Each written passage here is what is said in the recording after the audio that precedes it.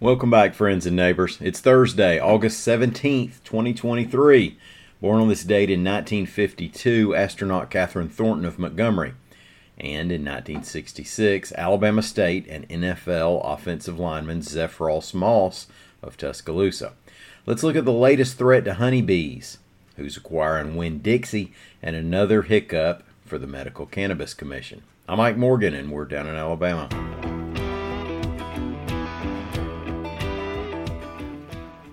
The Alabama Cooperative Extension System is warning the state's beekeepers about an invasive species that could threaten the honeybee. Vespa valentina sounds like a Bond girl, but actually is commonly known as the yellow-legged hornet, which sounds more like a cowardly cartoon villain.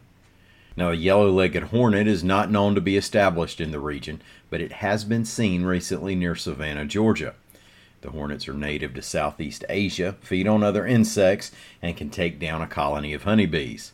The extension wants Alabamians who might see the hornet to photograph it and submit it to a local extension office. The German grocery chain Aldi is acquiring hundreds of Winn-Dixie and Harvey's supermarket stores from Southeastern grocers, reports AL.com's Lita Gore. There are nearly 40 Winn-Dixie locations in Alabama. A statement from Aldi said that some of the acquired locations will be converted to Aldi stores while others will remain Winn-Dixie's. But there was no indication of which and how many stores might change brands. Look for them to close this deal in 2024.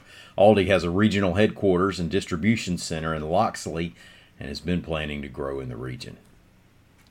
A fight at Baldwin County High School reportedly resulted in one student being airlifted to the hospital and another's being taken into custody, according to a report from WKRG.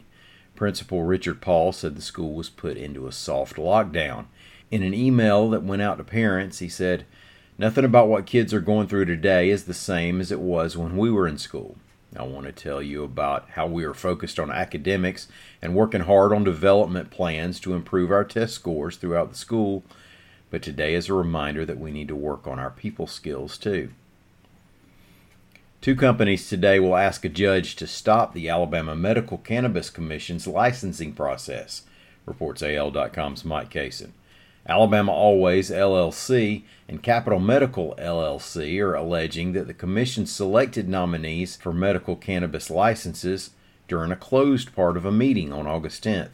That, the companies argue, violates the Open Meetings Act. 90 companies applied for licenses to work in the emerging industry.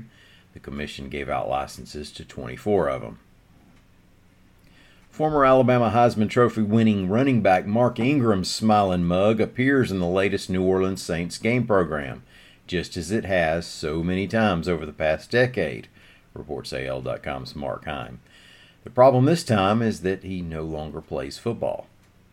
Ingram is now a Fox Sports college football commentator, but his mugshot appears in the program where wide receiver Lynn Bowden Jr. is supposed to go. Mistakes happen, and we down in Alabama are in no position to cast stones, but we share the story so we can share Ingram's reaction. It brings to mind that old soldiers never die metaphor. Quote, "All they got to do is call. They know my cell." Thanks for listening. We'll be back for your Friday updates. Until then, y'all come on by and see what we're up to on the internet at AL.com.